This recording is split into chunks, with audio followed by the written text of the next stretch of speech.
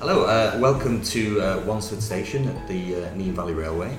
We're here today, we're celebrating 125 years of the Railway magazine, and we're very lucky to have the current team as well as 3 previous editors here.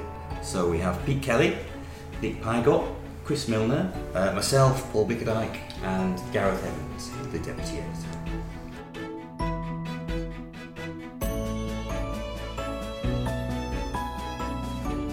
Now Pete, when did you take over as editor? I took over in 1989 until 1994, and I'm starting to feel a bit old now because I must be the oldest surviving ex-editor of Railway magazine.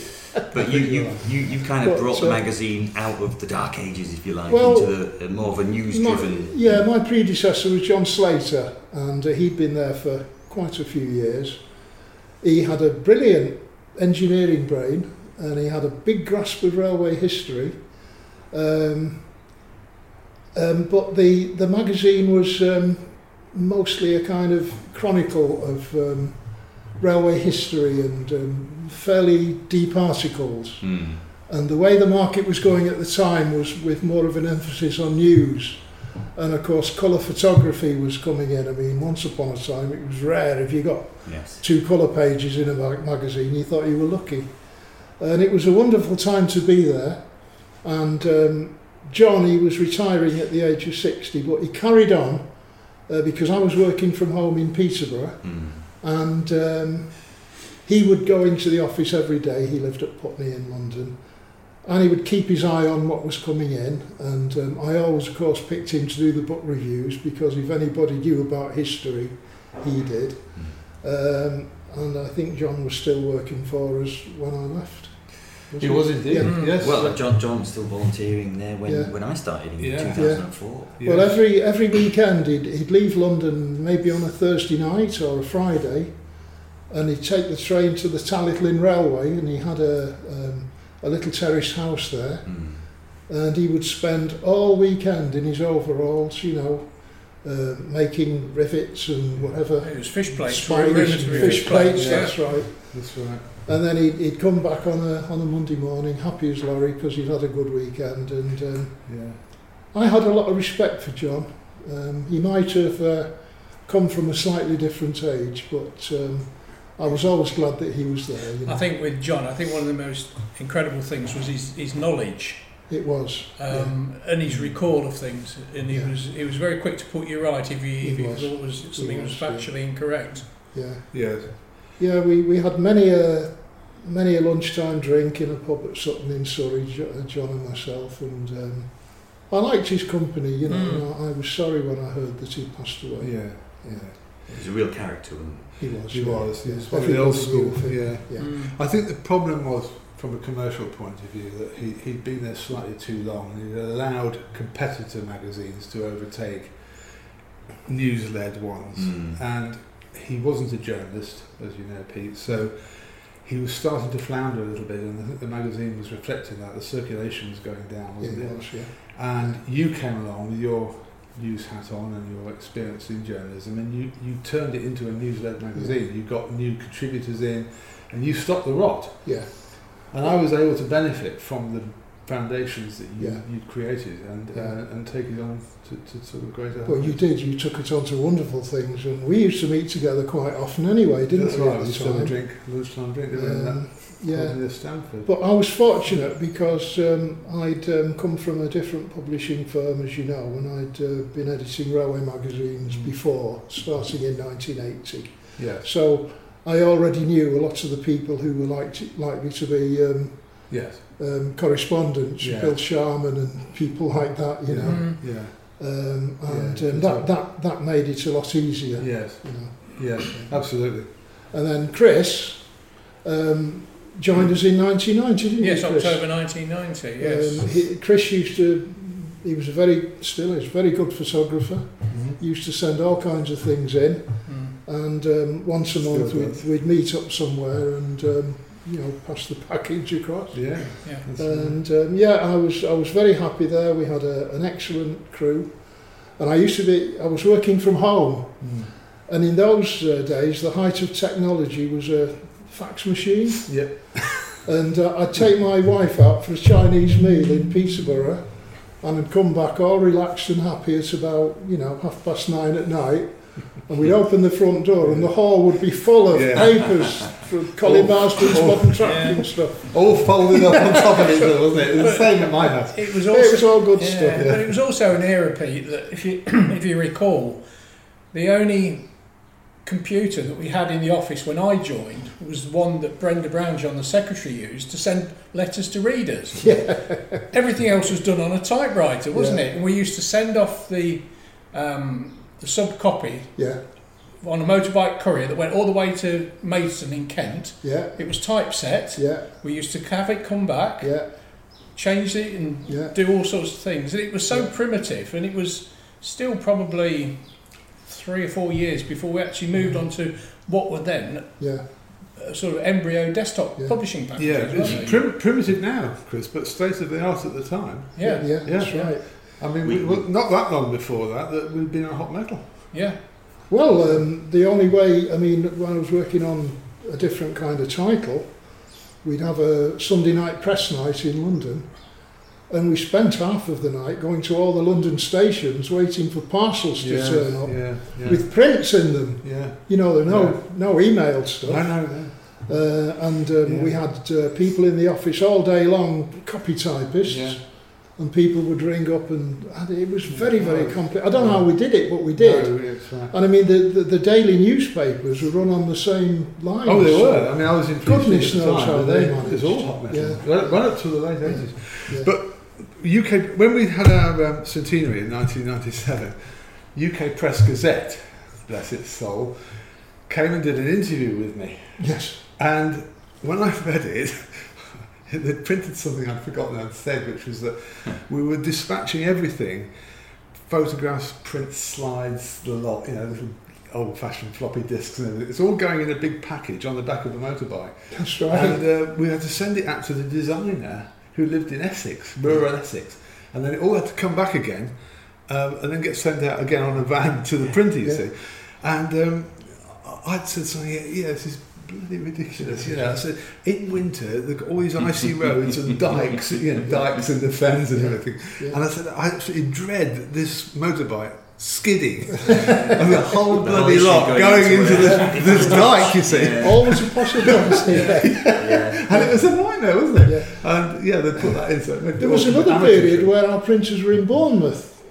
That's right, yes. And I was working from home, and we were doing, I think it was a 24-page supplement on the railway photography of Eric Tracy. Yeah. So I'd been captioning all these photographs at home and everything, and it was getting closer and closer to press day. Yeah. And I finished at about, 7 o'clock in the evening, and I thought, I'd better get these over to the printers now. Yeah. So I got in my car, drove all the way to Bournemouth from Peterborough. Yeah. I got there midnight time, knocked on the door, and this disgruntled bloke opened the door, and I looked in, and they were all asleep on the floor in their sleeping bags. So then I thought, so I set off home again, stopped for a sandwich and a cup of coffee somewhere, and I got home at about, 5 o'clock in the morning, and I thought, right, I might as well start work again now. That's how it used to be. Because we were always late, we always just slightly missed the deadlines, and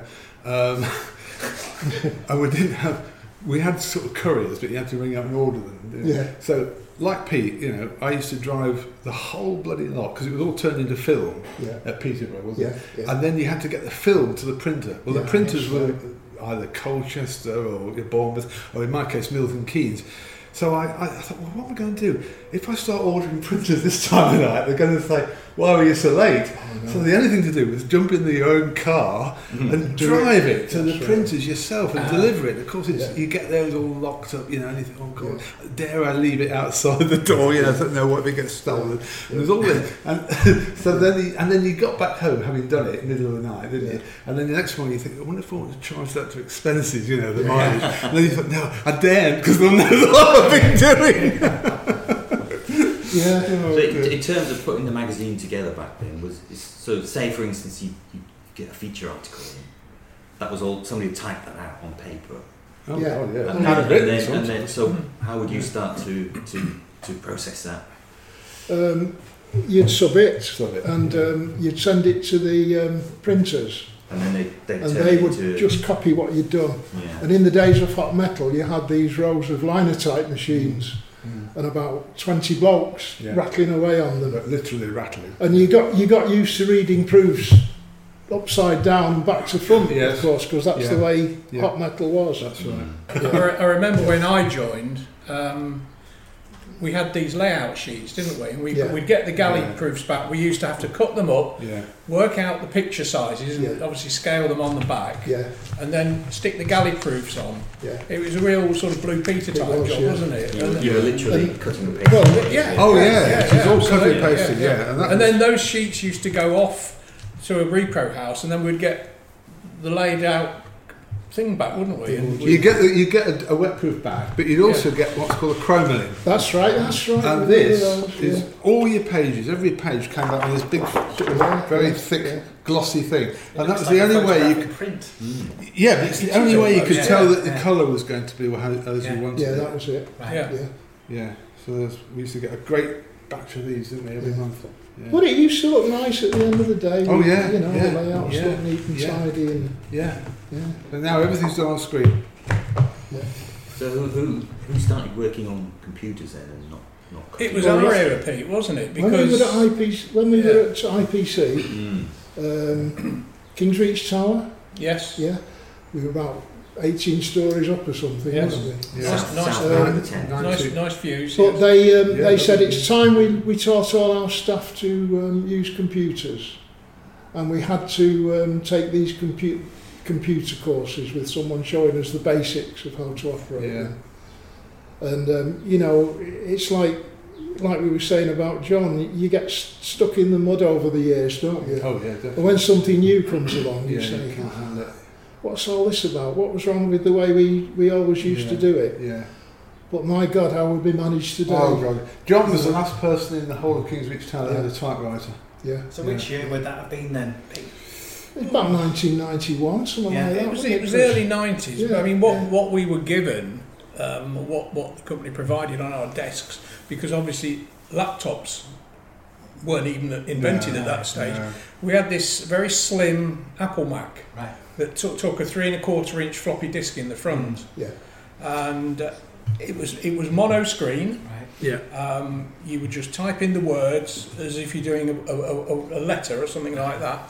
And that's how it was, wasn't it? I mean, we didn't really have email, I don't think, in those days. Oh no, that came in 95. That came a lot later. Because it was CC mail to start with, wasn't it? Yes, I remember when Brenda first got it, and she only used it for letters. Yeah. I mean, you probably remember that when John was getting used to the computer, because obviously he came from a different technological He never did quizzes.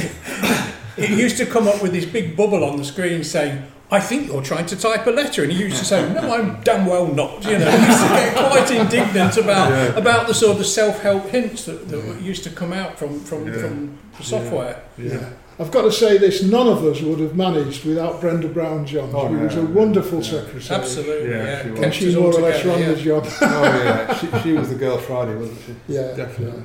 Yeah. Was Brenda already on the magazine when you started? I think she was. Yes, she was. Yeah, I think. Yeah.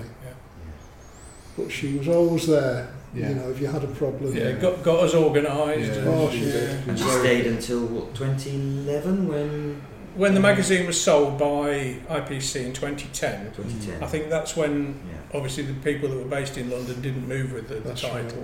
Right, one thing I loved about the Railway magazine, of course, was that it was about modern traction and steam. Everything was in it. Yeah.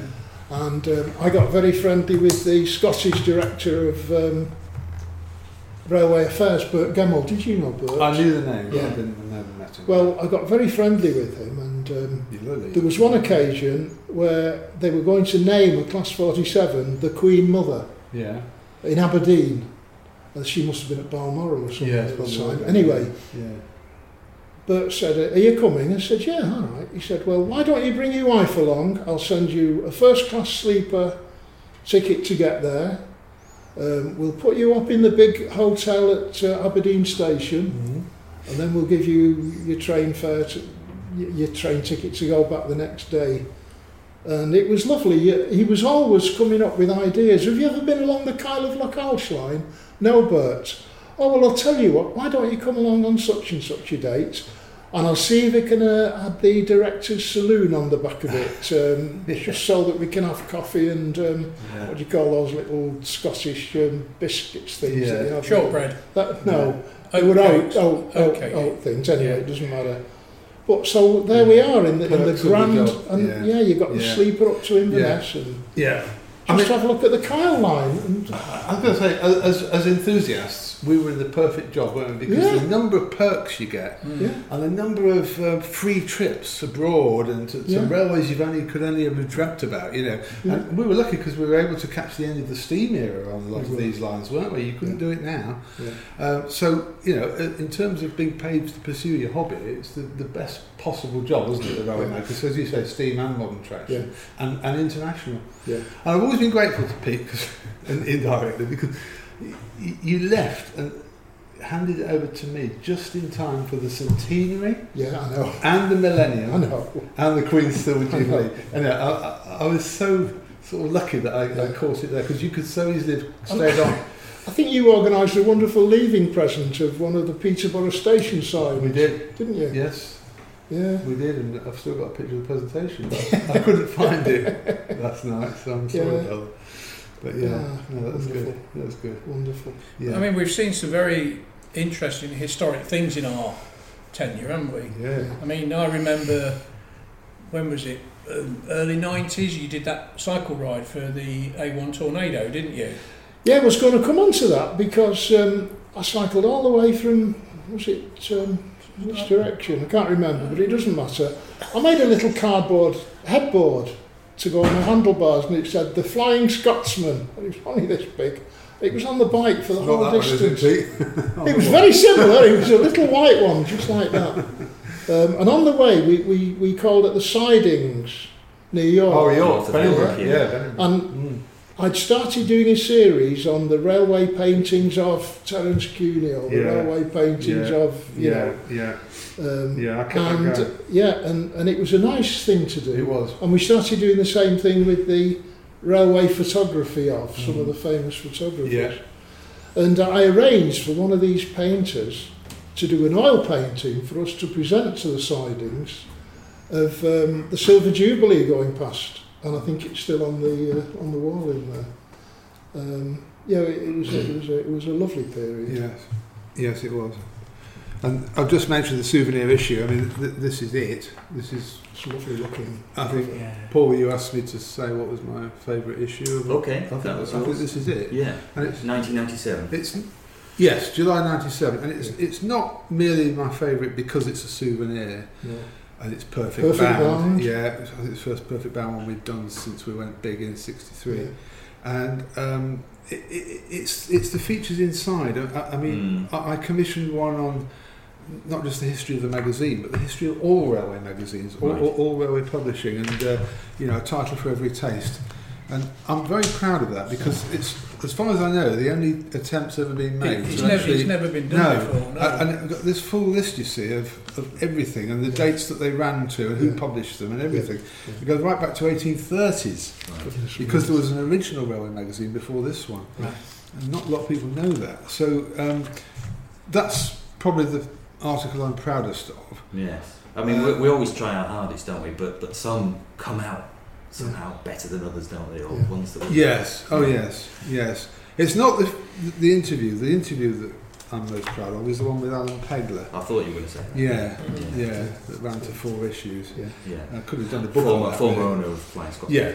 Yes. He was the most fascinating person I ever interviewed. But going back to the centenary, we had that lunch at York, the dinner at York, didn't we? Oh, it's brilliant, wasn't it? Yes, and we actually had the 3 former owners. We did. The current owner and 2 former owners of Flying Scotsman there. We got Alan Pegler, Bill McAlpine and Tony Marchington together in one place, didn't we? It's the only time that photo was ever taken. Yes. And do you know, there was a bit of a panic the night before, earlier that day, because we'd all got to York, except for Bill, and I got a call on my brick-sized mobile phone outside, and I'll never forget this. And it was Bill, and he said, we're very heavily delayed. He said, I'm in the back of a car at the moment. He said, I'm somewhere near Ossett or somewhere.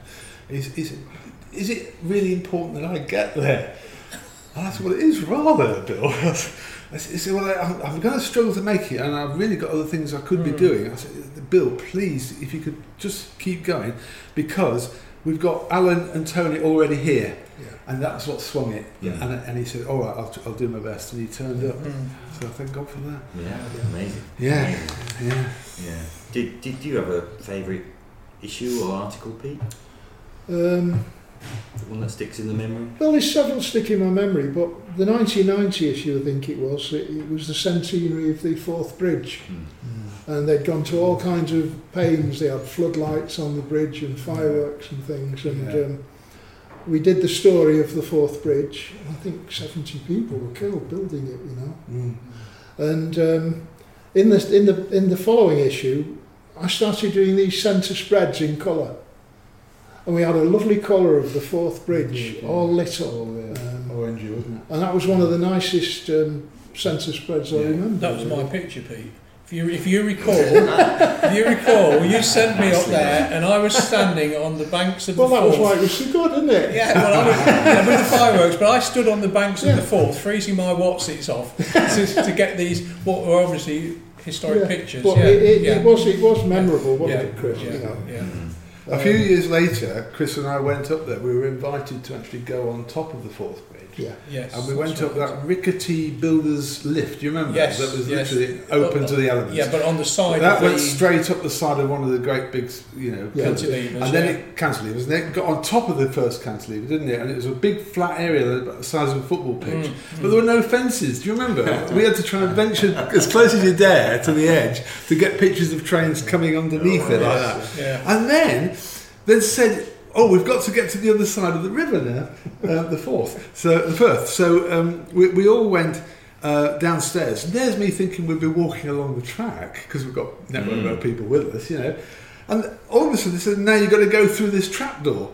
And we went through this tiny trapdoor, down a vertical staircase, and we were on this rickety little path that was open to the elements with a low fence either side and nothing but the raging water beneath you.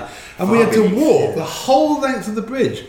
You were okay, because you don't suffer from vertigo. But I was this underneath the tracks? Underneath, it was slung underneath the tracks, and it was completely open to the elements. And I had to get from one side, and it's the most frightening experience I've ever had. I wasn't crawling, but I was literally pulling myself along like that at about 1 mile an hour. It was awful.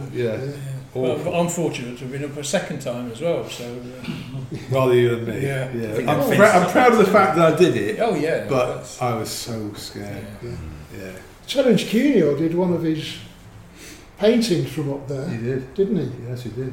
And and they stop the traffic for him so they could get the train station. Probably did. They would have done that kind of thing. Yeah, I think they did. And when I started this thing on railway artists, Terence was one of the first I rang up. Yeah. And I rang him from my house in Peterborough about 9 o'clock in the morning. I said, wondered if we could arrange a little meet-up, Terence, get the story of, your life with railway art.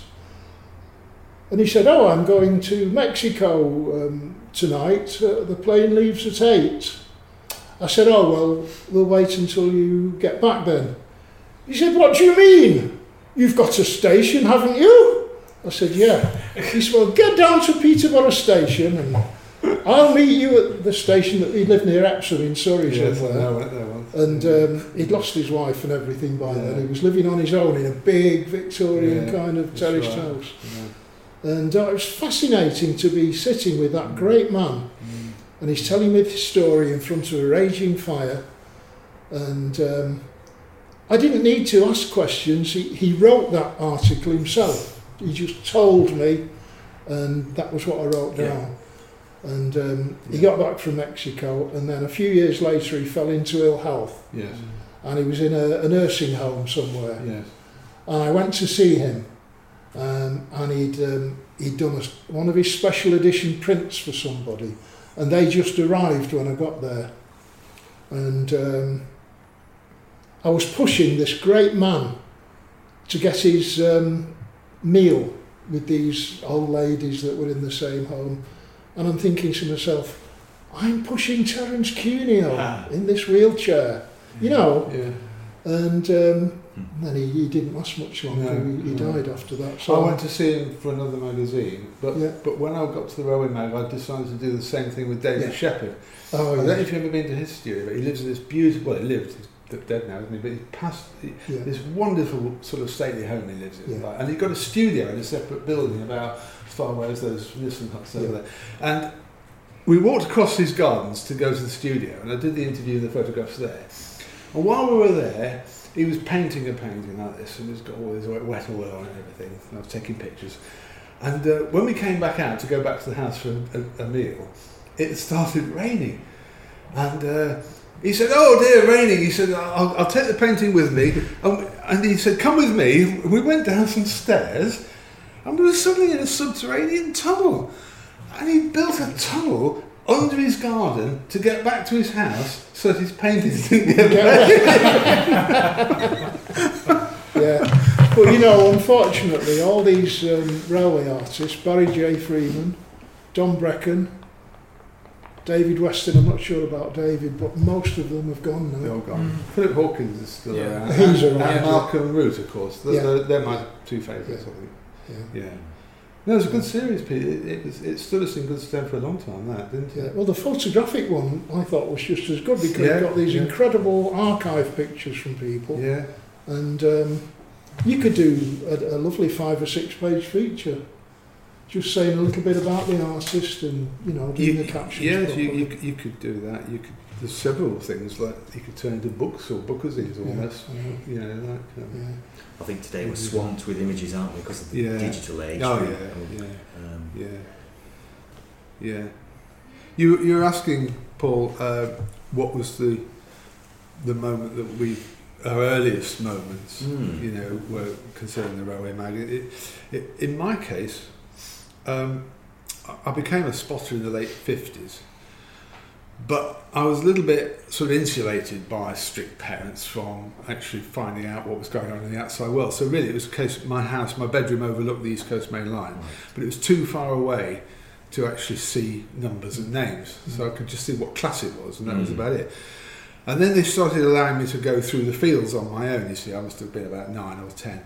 And I was standing close enough to the line, and the next train that came along was this northbound express, and it was hauled by an engine with a number and a name, and I thought, oh my God, what's that? Miles Beaver 60026, you see. And I thought, oh, that's it. And then I thought, well, I'll wait to see if the next train's got a number as well. And of course, it was some filthy WD come clanking back the other way. No, that was not got a number. Because I didn't find out until it had got a number. But it was just so filthy, you see. Yeah. So I was walking down, and the next train came along. Like, oh, that's got a number. So I got home and I told my mum, you see, and she said, oh, right, okay. So next time we went shopping, I went into this little bookshop with her in Grantham, and there was these ABC booklets. You see, I said, "Mum, can you buy me one of these?" It was 2 and 6, and it was the summer 1959 edition of the Eastern Northeastern Scottish Region booklet. You see, so she bought me that. That's how I got hooked. You see, because I started underlining all these numbers. You see. But even then, she said, "Oh no, I don't want you going down the station on your own. You know, there's too many sort of town boys down there." So I was sort of unaware that there were other magazines. That there were magazines about, and it wasn't until I got to school. I went to boarding school, and there's a place in Rutland, and a classmate of mine called Dave Lee, and what had happened was it was 63, right? So in 63. The format of the magazine changed from about this size to a larger size. Still not A4, but about that size. And they had a colour picture on the front and everything. But they did a really stupid thing. They changed the size in the middle of a year. So it became November 63 was totally different size to October 63. Why they did that, I don't know. But anyway, it meant that for years afterwards they had these funny bound volumes with 2 sizes of magazines in them. Anyway, because they wanted to promote the fact that they'd changed the format and made it a much better looking magazine, They apparently, the publishers sent out free copies of the Jan 64 issue to a whole load of addresses on the database. And this Dave Lee's father was sent one. So after he'd read it, he gave it to his son. He said, "There, you might be interested in that." So his son brought it to school, and he was reading it in the classroom. And I said, "What you got there, Dave?" He said, "Oh, it's this magazine my dad sent me." I thought, "Blimey, magazine about railways, isn't it?" I said, "Can I read it?" He said, "Yeah." And then I thought, "Can I buy it off you?" And he went, "Not really." I said, "I'll give you all my pocket money." So we used to get a 6-penny piece pocket money, and we used to go down the tuck shop and spend this on food, sweets. So you could get quite a few sweets for 6pence in those days. Yeah. And I gave him the whole 6pence, and he said, "All right, you can have it." And that's how it started. So that's the spark that fired the passion. It cost me money. Yeah. It's been costing me money ever since. But anyway, I took it home and I showed it to my mum. And I said, "Can I have it on a regular basis?" She said, "I'll buy you a subscription for your birthday." Oh, wow. And that's how it started. So how old would you have been then? Well, I think when I got the first subscription, I'd be 11. Right. Yeah. Well, talking about the East Coast Main Line, I don't know how many people you know this, but Nick is famous for knowing off by heart all the names of the A3 Pacifics. In order. I was. when it was your leaving do at York, you remember it? Yeah. I put you on the spot, didn't I? Don't do it again. I won't, I'm not going to.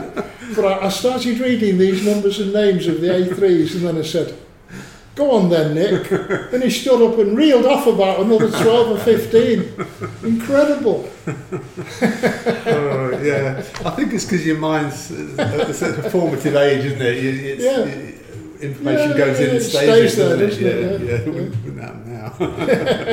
But yeah, no, they've been old friends, aren't they? I think all steam engines are old friends, aren't they? Yeah. You must have found that in your spot. Absolutely, yeah. I think one of the earliest issues I remember was, I think it was probably in 1980, I think. I was still at school then. But where we lived, we backed onto the Leeds to Bradford line, which was all diesel. And I was in a shop and I saw the issue of the Railway Mag, and it had a colour picture of the APT on the front, which was not on the electric, but it obviously was very futuristic at the time, wasn't it? And I just had to know more about it. As it happens, there wasn't much about the APT in that particular issue, but it had a great picture on the front. But there was some great articles inside. Not least, there was a P&P about HSTs on the East Coast Main Line, and who would have known then that the HST would still be going for like 40 more years on the East Coast Main Line.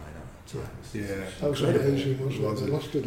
Yeah. And they still look as modern as they did when they started off. Yeah, they're amazing trains. Yeah. They saved BR, I think, didn't they? Yeah. And to think they were originally created as a stopgap. Yes.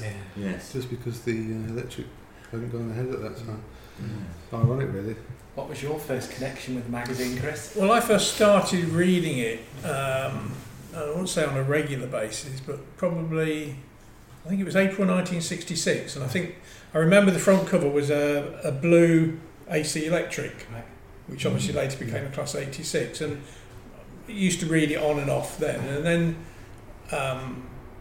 I remember that when Steam finished, at the time I was living in Leicestershire, and the Great Central wasn't very far away from where my parents lived, and the Leicester Midland was equally sort of a couple of bus rides away.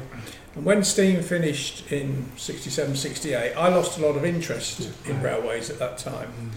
And it just sort of dissipated. I think I was of the age where it was girls and football, which is probably the same for quite a few of us. Yeah. And it was only when I started to realise in the early 70s, when the Westerns were starting to go, it was like, because you couldn't travel far, I think because of limitations where you could travel because of age and parental control, I started to get more interested in Westerns and things like that, and eventually, I went off chasing and went to Reading and went here, went there, and the bug had bit me again, and I started to get a bit more into mainline steam.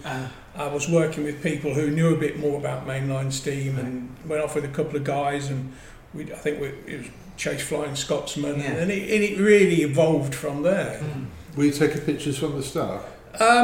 Yes, unfortunately I don't have them, but I remember back in the day taking pictures at Barrow-on-Soar of 8Fs, 9Fs peaks with brake tenders and stuff like that, that used to regularly come through. And obviously I remember the demise of the Great Central and how that sort of ended. I mean, as a youngster, we regularly used to go down to a place in Leicestershire, just on the outskirts, called Ayleston, and see the York to Bournemouth train, which was quite often hauled by a Great Western 460.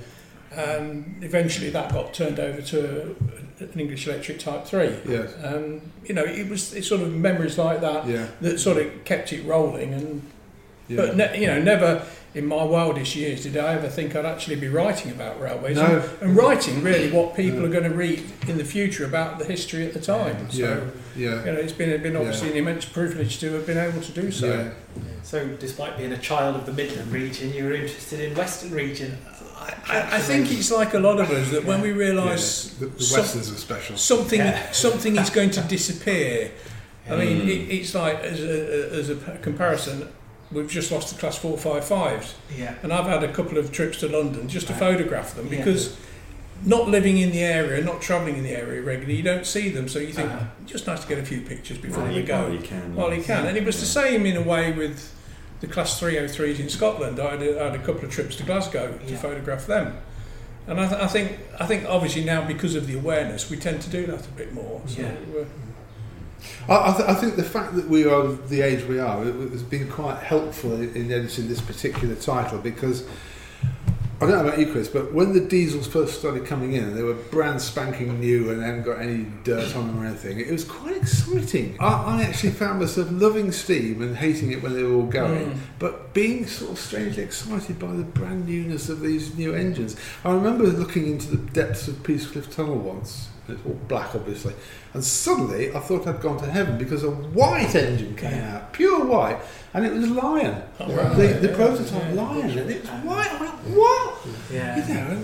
You never forget things like that, 60 years old this year, I think. Lion. Yes, It didn't last long, did it? It was a shame because it was a good engine. So how about you, Gareth? How about your first memory of the railway? Well, Dad had been reading it for many years, and Did you have lots of copies lying around the house? Yeah, you always keep them. He still has. He's got I've always said it's been an unofficial library, to be fair. Lots of railway books, lots of railway magazines, and they've survived many attempted culls by the domestic authority. But, so Dad was always reading railway literature, so of course you want to be like Dad, and read the railway magazines, and so then by reading it you pick up different classes, what they are, don't you, by reading the captions. I always think as an editor it's important that the captions are informative, because I remember as a reader how that helped to enrich my knowledge. And then you get inspired by different images, the writing styles. So it's reading railway titles as a youngster helped then me to. I used to think that I'd like to have a go at writing and taking photographs, and so that's what I started doing at the age of 8. But and then started to contribute then to the Railway magazine, to Cliff Thomas for narrow gauge, and Peter Nicholson for classic traction. I remember meeting him at the Welsh Brawl, and Cliff there. Cliff was always really nice with me, great gentleman, always encouraged me as a youngster, and now it's great to work and have him with them. That seems strange. The same for Peter Nicholson. I remember meeting him at Woody Bay Station on the Linton and Barnstaple Railway, because we've been doing bits of volunteering there a couple of times when I was younger, and meeting Peter there, and gentleman. I mean that just illustrates the great continuity we have on the magazine. I mean, look at this. Way back to 89 as editor here, and all the way through to us now. And our contributors have been writing for the magazines for years and years as well. One of the most rewarding things for me is what you just said, the fact that something I've written might have inspired someone of your age. I think that is a really nice feeling. Because at the time you're just thinking, you're in the present moment. You're not thinking of what it might happen in 20, 30 years' time. it's a big shock to me that I found out that the Editor of Steam Railway wasn't born when I first edited the Railway Mag. Crikey, I didn't think I was that old. The thing I used to turn to very often, that started in the steam days, was locomotive practice and performance. British locomotive practice. British. We had to keep shaving words off it, don't you? Because they'd go on a train, wouldn't they, and they'd produce a complete timing log of the journey. And if you got numbers like 90 miles an hour or 95 miles an hour, you'd be talking about it, wouldn't you? Yeah. I used to just look down the speed column because all the rest was that was the first bit. No, it was the only thing we were interested in, really. But did you know Ozzy? Did you ever know Ozzy? I interviewed Ozzy Knock. Yes. Well done. Yes. Unfortunately, I would have loved to, but I never knew him. And by the time I took over, it was Peter Semmons that was doing it. Yes, no, I did Ozzy. And also, I'm glad that I interviewed the person who at the time was Britain's oldest man. A chap called Vincent Gulliver, and he was 108, and he remembered his dad bringing home the first issue of Railway Mag. He remembers his dad bringing it home. Issue 1. He remembers his dad bringing it home. Wow. Yeah. That's something. Yeah. That really sort of puts it all in context. It does, doesn't it? Yeah. No, we've had a good innings, I think. You all right, mate? Yeah, no, I was just thinking of a question, how to ask a question for a moment. Yeah, your first issue as editor. Did that? Am I right in recalling that included a tribute to OS Knock? It did. Yeah, it did, and also Di Woodham. Right. Gosh. Yeah. Both in the same issue. Wow. I was thinking, God. No point in carrying on. Barry Loco. Can the Grim Reaper please take a rest? Well, no, it got better. Yeah. You did 21 years, didn't you? Yes. Did you ever think you were going to do 20? Did you set out to do 21? No. To be honest, no, I didn't. Of course not. I mean, it wasn't until I got to level with John Slater, who did 19 years. When I got level with him, then I started getting interested in researching the history of the other editors to see how many issues they'd actually done. Right. And it was when I realised it was within reach that I thought, I won't resign just yet. Yeah.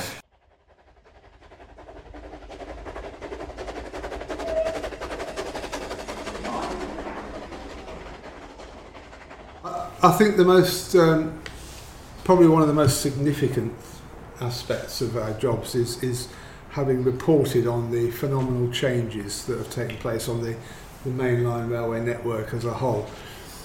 And it's particularly appropriate now, with the Queen's Platinum Jubilee coming up this week, to look back on the fact that the Railway magazine has covered not only her coronation, but her Silver Jubilee, Golden Jubilee, Diamond Jubilee, and now, believe it or not, her Platinum Jubilee.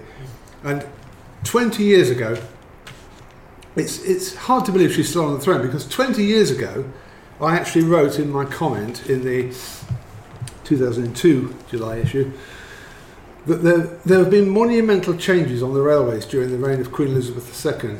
When Her Majesty acceded to the throne on February the 6th, 1952, the then fledgling British Railways was building not only Britannia's but numerous Big Four designs as well. Not a single 9F had been constructed. There were only half a dozen mainline diesels. No one in the railway world had even heard of Beeching, let alone his axe. Freight yards the length and breadth of the country heaved with wooden-bodied wagons loaded with coal, cattle, fruit, and just about every other commodity imaginable. Winston Churchill was Prime Minister. The first motorway was still more than half a decade away, and only a few people had a car or television. Food was rationed. Millions of terraced house chimneys smoked from the coal produced by almost 1,000 collieries, and the workshops of cities like Manchester, Leeds and Glasgow were still steam locomotive builders to the world. It's hard to compare that with the present day scene and realise that it has all taken place within the reign of a single monarch. And Paul, that was 20 years ago. 20 years ago, so what's happened since? Well, I think one of the fascinating things about railways is when you look at it day to day, not much appears to be changing, but a little bit is changing all the time. And over the past 2 decades, it all adds up. So we've seen train operating companies come and go. We've seen pretty much the end of coal being transported, which is a massive thing. But we've seen positive things as well. The Elizabeth line has just opened, which is a huge construction project over the past decade or more. Yeah, HS1. HS1 from St Pancras, yes. HS1, HS2 now as well. That's right, we're seeing the intercity fleets completely changed now. Most of them are based on Hitachi type trains, aren't they? We've seen at the end of a lot of the older rolling stock, haven't we? The Pacers have gone, the Class 455s have gone. There's a lot of other old. Not much BR era stock. No. Left really. No. Heritage Railways, they've changed completely, haven't they? Yes. The sort of happy-go-lucky days of volunteers walking across lines without high-vis vests, and it's all part of history now. Yes. And yet on the other hand, we're still seeing a great amount of mainline steam. Yes, that's just great. Big positive, isn't it? But the coal's going to be a problem for that soon, isn't it? Where do we go with coal, environmentally wise and sourcing wise? And sourcing wise, cost. Cost wise, it's a big struggle for many heritage lines. It is, isn't it? Cost of diesel. Yeah. Well, it's easy to say just run a diesel instead, but you've got to fuel those as well. Correct. Yeah.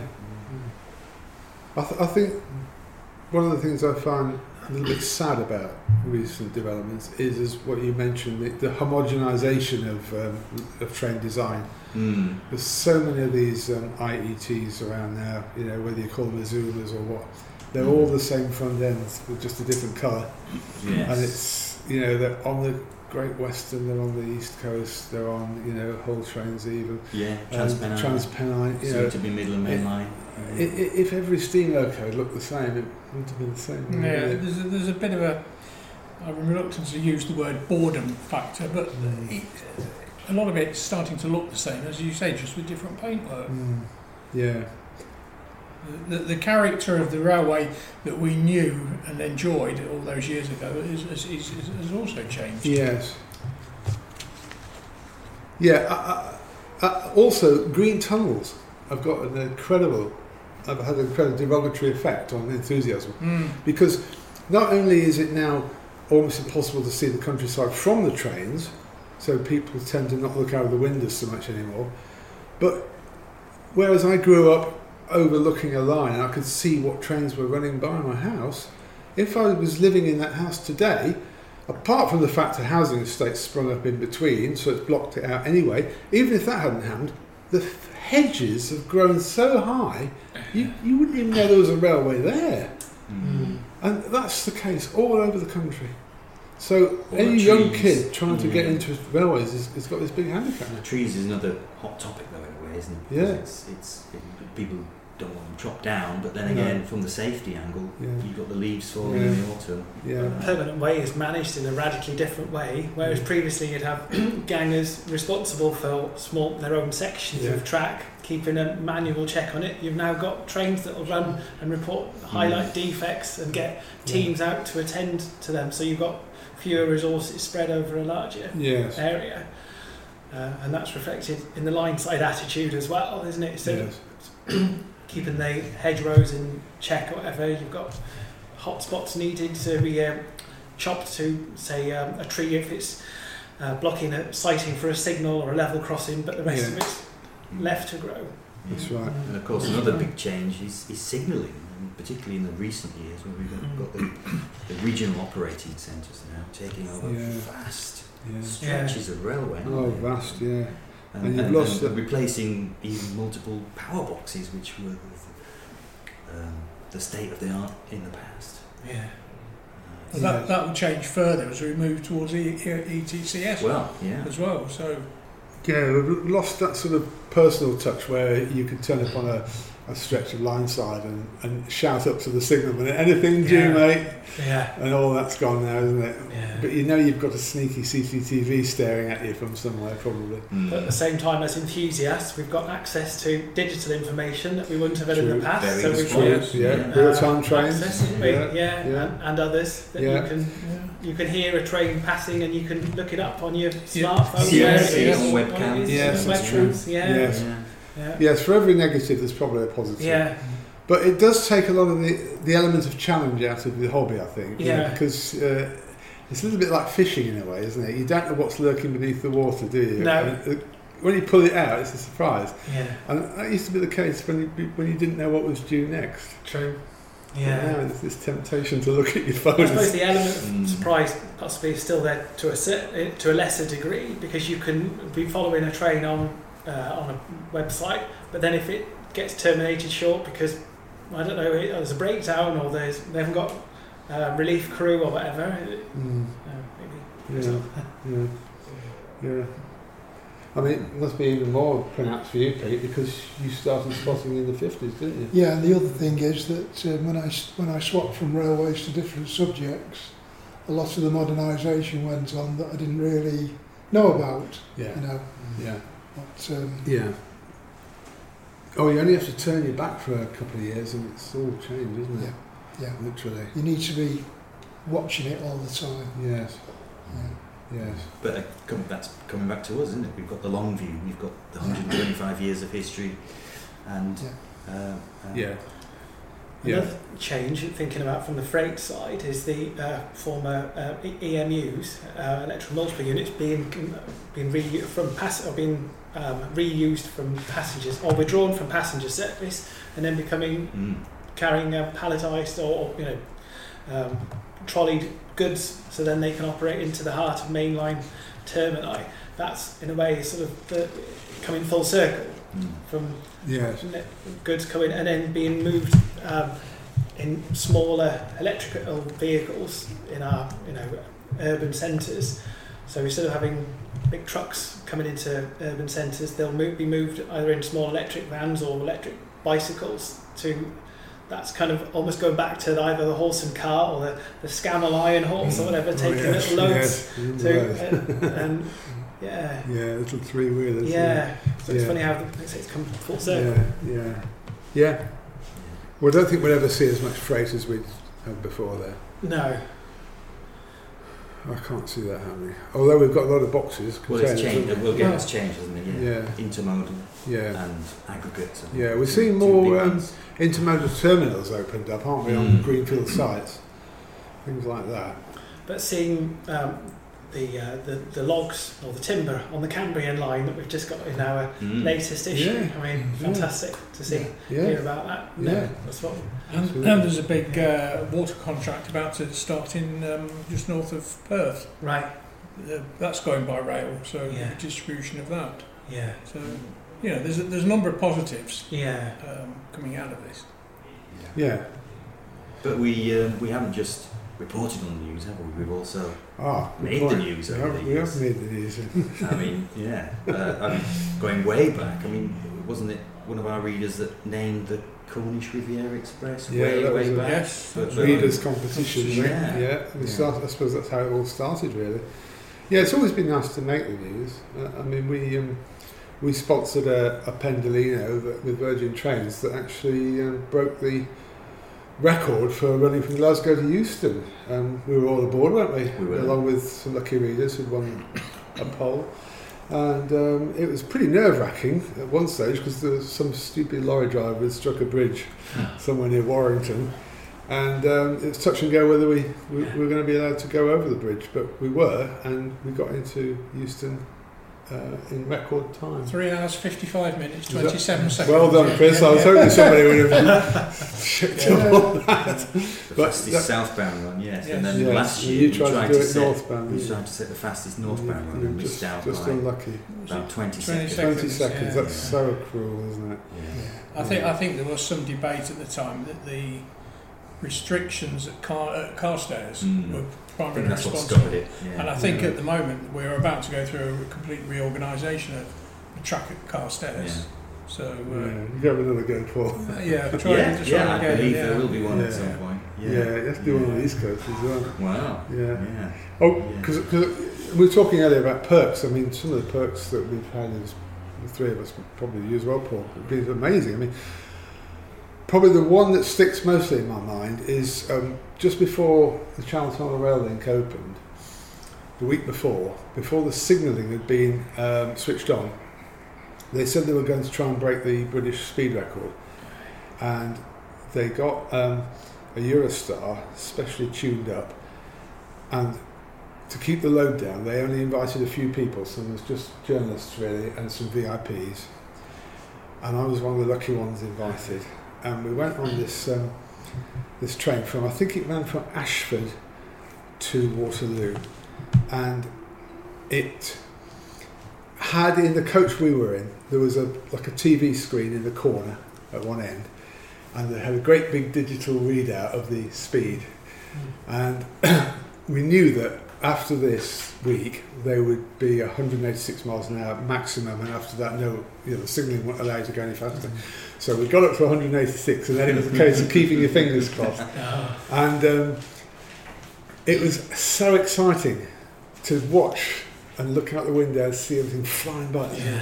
And we were watching it, and it went 190, and then it started creeping up really slowly, got to 200 miles an hour, and everybody went, yes! And then it went 201, 201.2, 201.3, and we were like, and eventually it got up to 208, didn't it? 208.4 was it? And then it started slowing down. And the most amazing thing that I remember was the noise, because I expected to hear the conventional train noise, like click, click, click, click, click. Oh, the welding rail, I know, but you know what I mean, and the whoosh of the sound outside, because it wasn't. It was more like a long, loud, droning noise that just got built up and got louder and louder and louder. And it was the electric motors straining, and it was sort of really strange because it was insulated from the outside sound, and it was just and it was like that, and it got louder and louder. It built into this crescendo of that noise, and it's so untrain-like, but I'll never forget it as long as I live. And I feel so privileged, to have run it over 200. It's more than Formula One speed, isn't it? On land in this country. And I suppose you won't do it again until they open HS2. They might try and break that record, but I probably won't be around for that. The way that's going, I won't be around. But that was a real privilege. And I was on the East Coast one that did 154 miles an hour that you photographed. Yes, that was another exciting time, especially for me, because we went through Grantham, you see. But you also had another privilege, didn't you? That you appeared on Top Gear. Oh yeah, do you know that's the thing most people remember now? Members of the public. You were on Top Gear, weren't you? You were in the posh seats, weren't you? That was really weird. That was on the Great Central when they had the caravans. They had literally a caravans train, a caravanserai, and it was hauled by a converted car, wasn't it, with rail wheels? Yes. And what's his name was driving it, wasn't he? The guy who runs it. Jeremy Clarkson. He was driving, and poor old Murray Brown of rail. He was in the car with him at the front. But I got one of the luxury seats in one of the caravans where there was like waiter service coming through. I was with the NRM head, and we were sitting, and this chap came through and started spilling coffee while I was just on purpose. It was a real Mickey take, But the thing was, we had such fun making that, And then at the end of the day, they set the whole thing on fire and burnt it, And then it crashed. They had a peak crash into it, didn't they? Yes, and send it to smithereens. This caravan, and to this day, people still come up. Members of other families I meet in social circles. You were on Top Gear, weren't you? All those other things I've done, that's all they remember, It shows the power of TV. Yeah. But you were instrumental in the saving of Pendennis Castle. Oh yes, that was I'm very pleased that we were able to do that. And that was a lucky stroke because my Australian contributor, rang me up at home one day and said that Hammersley Iron or Rio Tinto had approached him as a facilitator to see if he could find someone to buy Pendennis Castle, because they were thinking of disposing of it. It was marooned in Australia. It was marooned. It couldn't run because they'd changed all the signalling for the iron ore trains, and it was no longer compatible, and it was going to cost too much money to convert it. The enthusiasts in the society, the Pilbara Railway Society, had lost interest and were drifting away. And Rio Tinto was saddled with this old British steam engine they didn't know what to do with. And Tom Winterbourne, my correspondent, said, "You were the person I thought of to ring. Can you suggest anything?" So I immediately thought of the Great Western Society at Didcot, because I knew the people there. So I rang them in confidence, and from there sprang the most amazing sort of cloak and dagger story imaginable, because we obviously had to keep it quiet, A, to stop competitor magazines finding out, and B, to stop anybody else buying it in the meantime, because a millionaire could have stepped in and taken it to America or anything. So I had to sort of get them to agree to A, keep quiet about it, and B, when it did break, that we could break the story, it had to be our exclusive. And it lasted nearly a year. I keep fingers crossed. I couldn't write a thing. Oh, I had written something to say it might be for sale, hadn't I? And we put that on the front cover. But then from there, it had to be real sort of keep quiet. And I think Robin Jones started finding out about it, didn't he? And I was paranoid that he was going to put something in Heritage before I could get it into us. So Heritage Railway wasn't our sister title. No, it was separate. That's right. Separate title. And I thought, Bobby's bound to get it. So I rang Richard Croucher at Didcot. I said, "I think we're going to have to run with this when you bought it." He said, "We haven't bought it yet." He said, "We're still in sort of like tenterhooks, He said, I said, "How far away are you? Can you speed it up a bit? I'm going to press on such and such a date." Yeah. And he said, "I'll see what I can do, because I know we promised you that you can have it, And I was on tenterhooks. I thought, what if Robin comes out before I do? And so eventually, I rang him again. He said, "We've done it. We've actually bought it." I went, "Yes!" And it was such a sense of relief, And so we ran the story, didn't we, as an exclusive? And Robin came out that same week with the same story, didn't he? About 2 or 3 days after, and I thought, yes, we've beaten him, But that was it. So that was a case of making the news as well as reporting on it. Yeah, definitely. And now Pendennis is back in steam. Yeah, last month. Yeah, fantastic. So I'm so pleased. That's all worked out. Back in the country. Yes, that's right. Back in action. Yeah, but the magazine also had a responsibility for Flying Scotsman, didn't it? We helped to save that, didn't we? We ran a reader's appeal. Yes, Save Our Scotsman, Yeah, SOS. Yeah. Was that before the museum bought it, or was that before? Before. It at the time it was uncertain what was going to happen to it. There was a lot of talk again about it going abroad, particularly America, and obviously that would have been where it had been unthinkable. Yeah. So was this at which point was this then? Who got it for sale? It was Tony. I think it was part of the estate of Tony Marchington, right? Yeah. Or Pete Waterman and Tony. They owned it jointly. No, Pete Bill owned it jointly. They sold it. They sold it to Tony. That's right. Oh, Bill told me a great story about that. He said he was sitting in his living room, and Tony said, "How much do you want for it?" And Bill said, "Well, I think I can't remember what was that, 150,000 or something, 200, whatever it was, and it was in the really expensive price, right? And he gave a price, and Tony went, well, and he was saying aloud, thinking there's hundreds of thousands. Plus the taxi fare to get here tonight." Yeah, okay, I'll buy it. I think I'd just like to say a bit about where we are now at Morton's. Yeah. I think in 2010, when the magazine was bought from IPC by Morton's, there was a little bit of trepidation, wasn't it, about moving to the middle of Lincolnshire from central London. Yeah. I think that would be fair to say. But I think to counter that, the management of Morton's at the time and even now have been utterly fantastic. Yeah. Yep. You know, it was like very much an attitude, and I remember Dan Savage saying to Nick and I on the first day we arrived at Horncastle. He said, look, you guys are the experts. You know your readers. You know your markets. You can get on with it. I won't be breathing over your shoulder. The door's always open if there's a problem. And I think, you know, when I was editor, I felt that was the case even then. That you know, there was certainly no interference from the back. So. But it's and I turned out to be a really good home for the magazine. It's been a brilliant home, yes. Well, despite being about as far away from a railway. Well, that's the other thing, isn't it? I mean, the very first Morton issue, I did a 2-page spread on Horncastle's railways. That's right. It's a case of digging deep. No, that was good. And Morton's, I also ought to add to what Chris has just said, that they improved the production values of the magazine because it was getting a bit thin paper at IPC towards the end. And they, as Chris has just said, they were very hands-on, and I understand that one of the conditions of the sale was that Chris and I went with it, you know. So we kind of felt that it was a good home.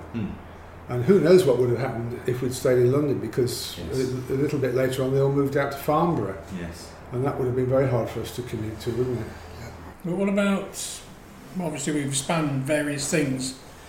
Our own anecdotes for 125 years, although some of us aren't quite that old. But what do you foresee over the next 125 years? Yeah, as we mentioned before, there's so much changing every day, bit by bit. It all builds up. There's so much to look forward to, though. Not least, perhaps HS1, which will make a massive difference to HS2. HS2 even, yeah. HS2, which will make a massive difference to what about our rail network. Oh yes, well I always know, yeah. What about automation though? Or driverless trains and things like that? I'm not sure. Do you see that as a? I can't see that on the near future. No. Can you? I can. I think, because if you think that technology is normally developed for road applications first, especially on the truck side. The rules of the highway code's been adapted recently. We've got driverless automated vehicle automation. I think it's going to be a reality that it's there on the horizon. It's closer than it's ever been. And if you think there is some precedence there with a railway would be easier to keep control of than a public road. You've got fewer variables. You haven't got a pedestrian's not going to, or not so likely to step off a pavement on a driverless road. On a railway, it's going to be fenced. And you still get trespassed, but we've got used to it on the Docklands Railway anyway, but on a 150 mile an hour mainline train. I suppose if you think we've got it's there on the horizon, having electric trucks, lorries, and driverless HGVs. But what about things like, you know, it's talked about often, but it never actually gets put into practice, is wider electrification. True, yeah. Which is really, if we're going to go greener in this country, is what we need. True. You know, we've got the crazy situation of Voyager trains working from Glasgow through Edinburgh all the way down the East Coast main line under the wires and then down to Plymouth and Penzance, you know. I think there's a feeling now that we could almost leapfrog electrification to other other fuels that don't need wires. Batteries or hydrogen or. True. What you think bimode might actually be a better idea than. I'm not saying that's my opinion. I'm just saying that people who are making these decisions are perhaps thinking, why do we install expensive electrification when there might be something else, such as high-powered batteries that... You're right there, because if we take an example of the Stadler Class 755s, the engine unit in those is designed to actually have something like batteries or even a fuel cell in. Why you take that now? Yes, it was designed specifically with that in mind, looking ahead to the future. But the difficulty is obviously in the modification of existing trains to encompass that new technology. But you've got this technology in buses that the GPS will tell the bus to shut down its power unit or to go on to electric mode. Well, geofencing, and the bus will know where it is on the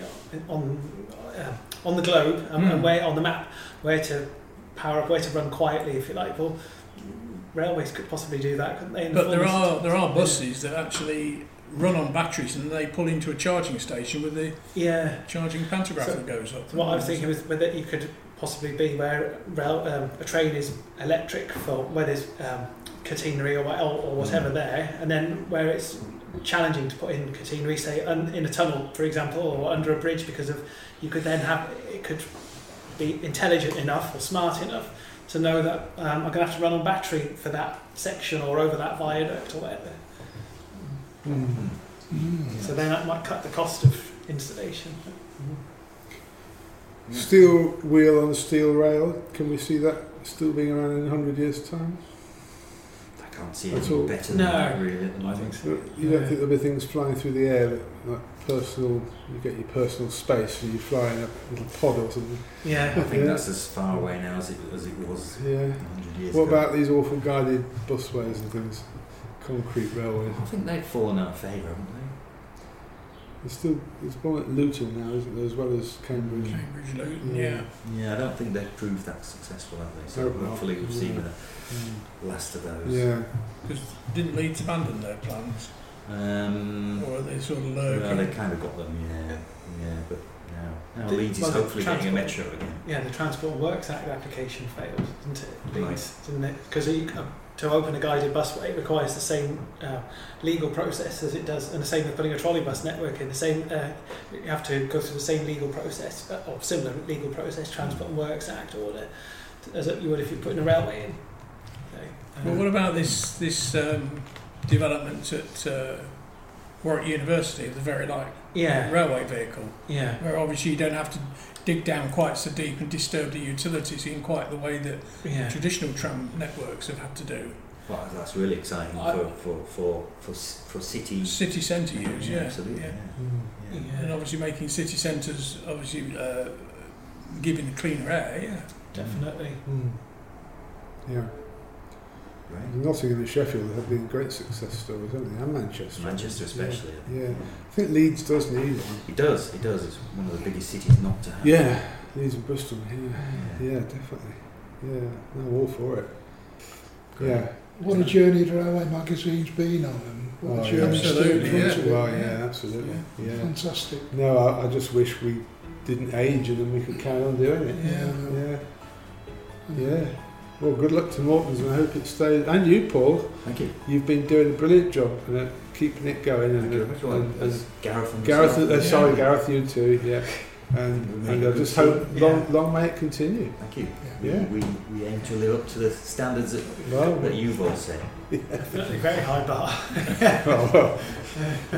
No limboing then. And it's nice for us to sit here and to see two people who are going to take it forward.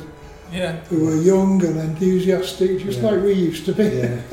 But we're lucky so best of luck to both of you.